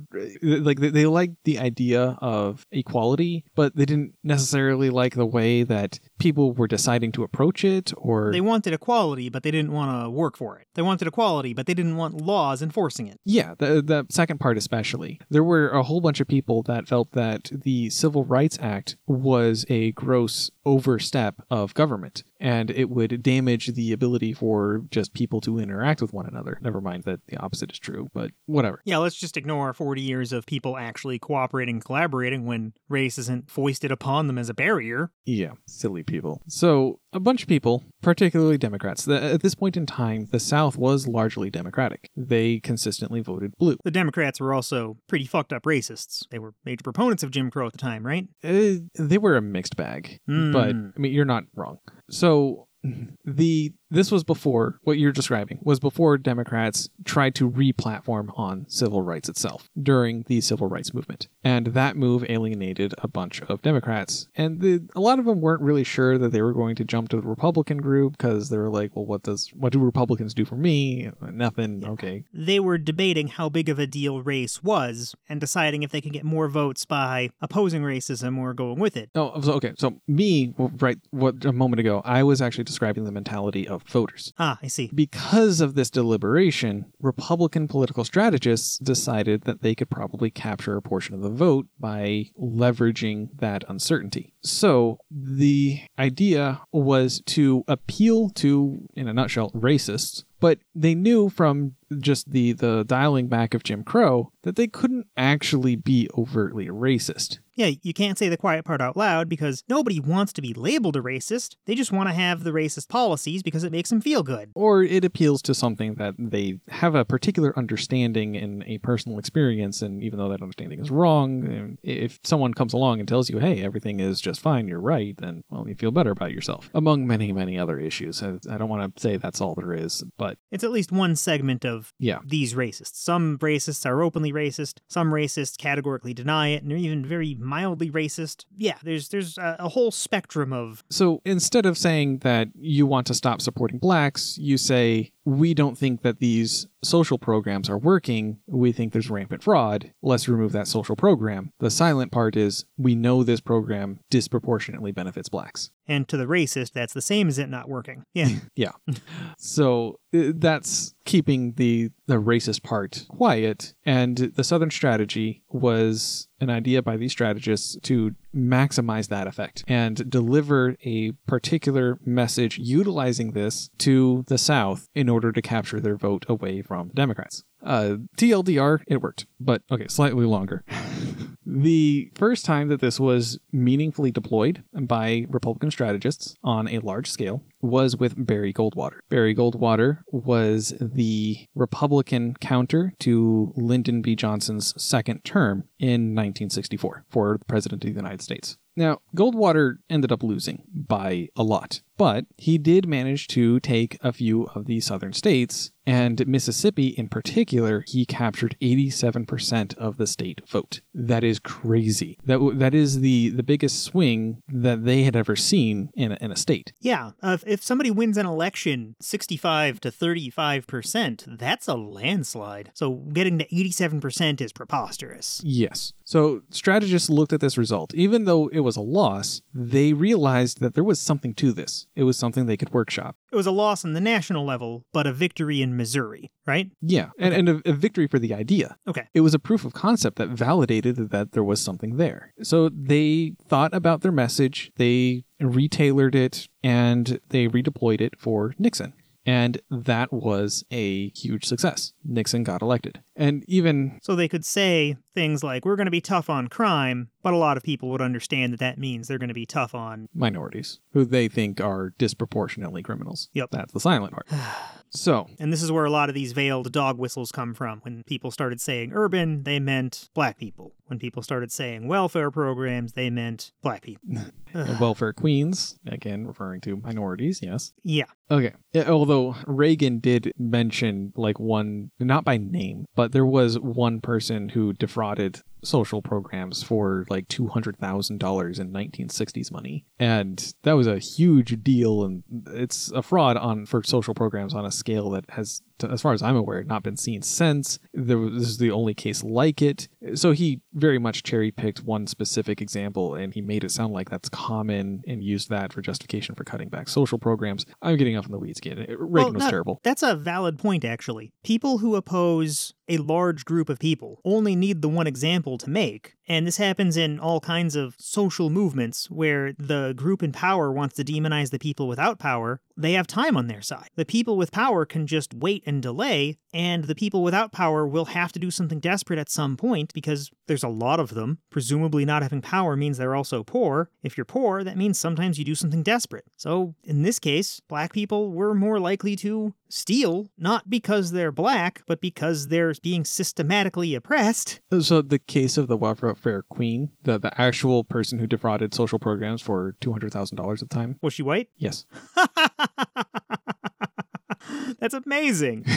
So they then don't even... Oh, my God. Okay, so that deflates that previous argument I was making. It does work in other contexts, not here. But he never mentioned her by name. He just mentioned her by case details, and people who already knew what he was referring to knew, and people who didn't filled in the gaps. So there were people saying that this person was black, even when the biggest fraudster for welfare at the time was... Yes. Okay. Or at least presuming that this person was black. Now, for people who are going to come along and try to deflate this argument, they're going to try to say, how do we know that the Southern strategy was all about race if Reagan picked someone who was white? What are some other specific... So there's actually been a lot of people that have been trying to argue against Southern strategy, trying to claim that it is a myth. In fact, when I just Googled Southern strategy, one of the top results that I found was an article from The Hill trying to argue that it is a myth. Don't we have some internal documents from... Yeah, we know that it's not a myth, and we know that it's not a myth because of recordings and correspondences between campaign strategists, political strategists, and other officials talking about their approach. And there was even a recording from Lee Atwater talking about just describing exactly everything that we've been describing, like saying like, oh yeah, you can't be overt with your racism. You have to dial it back. You have to make it more abstract. But there is a limit. Like you, at some point, if you just say cut back taxes, you're too abstract. So you need to be somewhere in between in order to get the message across. So we literally have documentation saying that they need to say the racist part quietly and how quietly they need to say it. Yes. And people still try to claim the Southern strategy is a myth when we have firsthand evidence showing it's real and based on race. Of people discussing it, and yeah. Okay. Yep. Yeah. So we know the Southern strategy is real. And we have, I pulled out a YouTube video that is a recording of Lee Atwater talking about exactly this. I was about to say that we shouldn't be trusting YouTube videos, but then you're like, oh, it's a YouTube video of the original recording. Yes. Brilliant. Yes. So that is available. I'm not going to bother reading the transcript. He does drop the N-word a few times, and if you want to look at it, it is there for your perusal. So we know that this Southern strategy is real because of these things. We have the documentation. People trying to say that it's not real are people that tend to hand wave that this documentation exists at all, and they focus on irrelevant details generally. So are there any people who say this isn't real who are also not racist? I can speculate on that. I would rather not. Then I'm going to go ahead and presume that no, anybody who denies that the Southern strategy is real is probably a raging racist. I can say that from when I was looking around, it was overwhelmingly conservatives that were saying that the Southern strategy is not real. I can say that much. Oh, so people the Southern strategy was targeted at and manipulating were claiming it wasn't real. Well, the same camp. I don't know about specifically. I mean, conservatives exist outside of the South, but sure, there's some overlap there. Okay. Anyway, but even if we're to presume that, okay, they're not racist, they're not the people that are being targeted by Southern strategy, we're still back to what we discussed before about Republicans not being able to process evidence and get problems there anyway. And they're also tolerating racists on their team that were attracted by the racism. Yes. I mean... Well, if they don't believe the Southern strategy is real, then they don't believe they were attracted by racism. You can't use, in their minds, proof of racism. I suppose that's true, but that it still leaves them in the position to everyone who can see evidence of they're not the bad guy, they're just on the bad guy's team. Yeah. That's a real fine distinction that doesn't deserve to be drawn when the evidence is publicly available, reliable, and easily accessible. Yeah. Most of the information that I gathered about the Southern strategy is from a interview that was conducted with Angie Maxwell. Angie Maxwell is a co-author alongside Todd Shields. Both of these people did in-depth research about the Southern strategy, and they wrote a book called The Long Southern Strategy. And we have a link to that book in the show notes if you want to check it out. Maybe pick one up. But when people just say Southern strategy, usually they're referring to what Angie Maxwell refers to as the short Southern strategy. And that covers everything from Goldwater to Nixon all the way up until Jimmy Carter. Jimmy Carter is a Democratic president who ran and succeeded in 1976. And he managed to take back a lot of the southern states away from the Republicans. In fact, he overwhelmingly won the southern states, with the exception of Virginia. And that caused the Republican political strategists to panic. So they once again went back to the drawing board and fashioned the message that they wanted to use to try and recapture the southern vote. And they really honed in on a bunch of things pretty aggressively. Now, they were still using racism, of course, to appeal to racists. But that was not the only camp that they were targeting, because they couldn't get the critical mass to consistently capture the southern states from just racists that are responding to racist dog whistles. There's just not enough of them there, as odd as that may sound to some of the listeners. The next group that they particularly targeted was Southern white women. And wait. So they're trying to assemble a coalition of racists and Southern white women. There's another group that I'll get to in a moment. But yes. I'm just surprised the overlap isn't large enough to just get them by default, but I guess that's me being prejudiced against Southern white women. Okay? Yeah. Okay. So for the Southern white women, they decided to attack the notion of feminism. And they tried to argue, I shouldn't say try, they succeeded. They argued that feminism goes against, is a violation of gender roles, and therefore it is an attack on family values. Oh my god. So they're trying to assert you can be a good woman and a good mother, or a Democrat. You get your choice between one of these things. Yes. I mean, that's not how they phrased it, but yes. I mean, they went through a few more hurdles. It's like, you can't be a good person if you want the same freedoms a man has. That's what okay. Don't let me interrupt you. You were going to say who else is in the coalition. And then I'm curious how they made these arguments. Yeah, so I didn't really, from the interview, she kind of glossed over a lot of the details for how these arguments were fashioned. So unfortunately, I don't have much in the way of explicit examples of how these arguments were fashioned. Pretty much what I told you is about as much as I know about their anti-feminism rhetoric and why they decided to use that rhetoric. So yeah, this was successful. They managed over an extended period of time. It wasn't immediate. It wasn't like Southern white women were just like, oh, well, that's definitely my camp. Let's switch now. But there was a large amount of Southern white women that were re-registering. They're changing their party to Republican over the next decade or so. Oh, wow. That is a long-term strategy for a short-term political party. They're really building that coalition. Okay. Yeah. So we've got overt racists, Southern white women, and who else is in this coalition? So that was mostly it, and that kind of worked for them for a while until the late 90s, roughly, when they decided to, I don't want to say aggressively push, because there were pushes prior to this, but to more aggressively push the narrative of gay marriage and how awful that is. They went out of their way to ensure that initiatives for gay marriage appeared on ballots, not necessarily because they thought that they would pass, but because they knew it would cause evangelicals to show up. So, highly religious Southerners is the last group. People Yes. who had to vote against gay rights, and that's the coalition. Yes. Anti-feminist women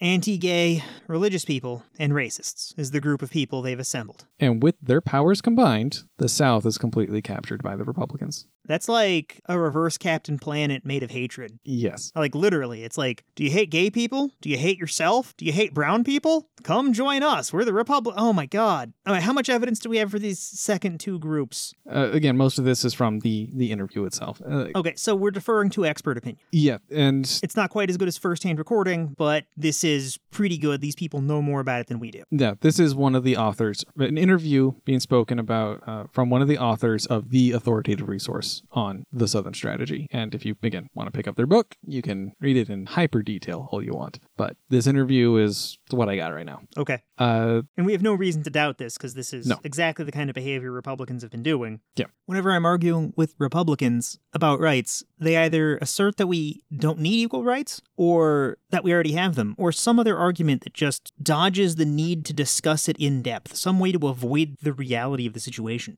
Women can vote. What other rights are there? There's no pay gap. I have no clue how many times I've had any of these arguments with Republicans, and it's always disingenuous bullshit because whatever the argument is, it's we don't need to have the argument. That's what the argument always boils down. There is a wiki article a wiki page on the Southern Strategy, and I did start to look over that, but unfortunately due to time constraints, I did look at the sources at the bottom of the page. They seem to have a number of sources that are not specifically this book, but this book is easily the most source material on the topic. So it is the authoritative source. But there are others out there, and you can look at the wiki article. I wish I had more time to cover all of that, but just even getting the information from the interview that I did, it's pretty damning. But yeah, Republican strategists even knew that most of the people, like they had to focus on all three of these issues because most of the people in the South are not all three. In fact, very few of them are all three. A few of them are two of them, but most of them are just one of the three. So if you want to treat the fact that most people are only in one of these camps as a silver lining to all of this, I wouldn't blame you. But yeah. So tying all of this together, everything we've discussed today, with the Rittenhouse trial, it's clear there's a lot of misinformation being put out there. Yes. I think it's likely there's a lot of disinformation, people actively lying. It looks like it. It's hard to get evidence for that. For specific myths that are being told, I'm inclined to agree. Yes. Yeah.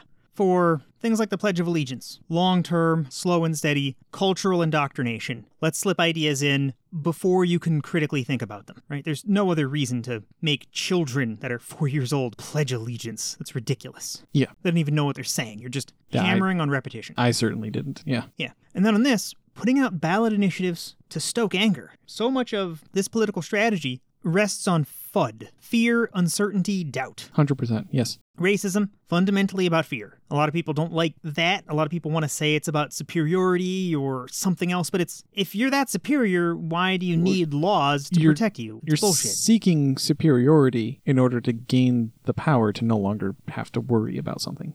For some people, yeah. Yeah. But at some level, it breaks down to they're afraid of the other, the different group, or they're uncertain about the future and want certainty, or they have doubt that they'll succeed, or whatever. Just creating doubt, creating uncertainty, creating fear. That's all of this.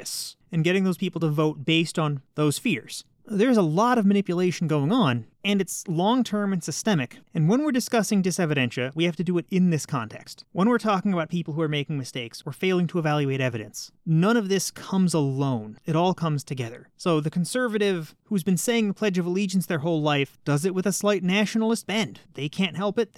They were born into that system. Okay. The people who were very anti-Rittenhouse and prone to believing the things that came out started it without being subjected to huge amounts of propaganda and coming at it with a de facto fear of mainstream media that many conservatives have. So a lot of people believed it when some of the left-leaning and more reasonable places said things that seemed true, even if they were later retracted, like the gun across state line thing. Big news outlets said that. Mm-hmm. And some of them retracted it.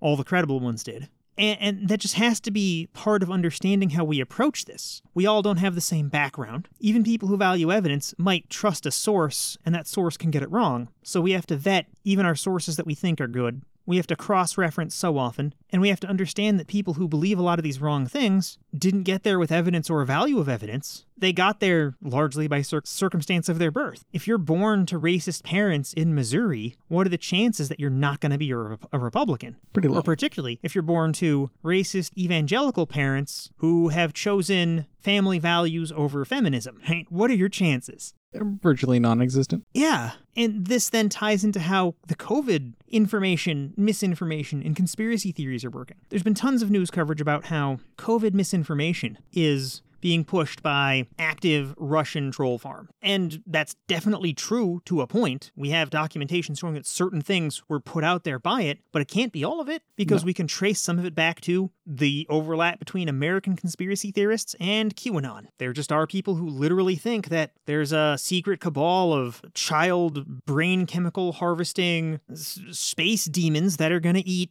our children, and they're spreading mind control stuff in COVID vaccines. And those people are going to put out bad information, but they're not Russian, so clearly there's multiple groups working at it. And these people got to their beliefs in the same shared environment as these other things. And any strategy for fighting this needs to either disentangle it or also coexist in the same environment and gracefully navigate these different layers and kinds of bullshit. So there can't be any sort of one-size-fits-all argument or path to victory. And likely it can't even be an argument. Doesn't matter how fact-based or how eloquent my argument is, if someone believes in the deep space demons, they're not operating in reality. They're operating in something else. Yeah. I don't know, is a mess. Very much so. Propaganda that you have been given your whole life, down to the point where it affects the manner in which you think, is difficult to break out of because you're locked within that framework of thinking, even as you try to break out. Yeah. When people hear propaganda, they think 1984. They think the Ministry of Information, like... Ministry of Truth? I was going for what it was called in Nazi Germany.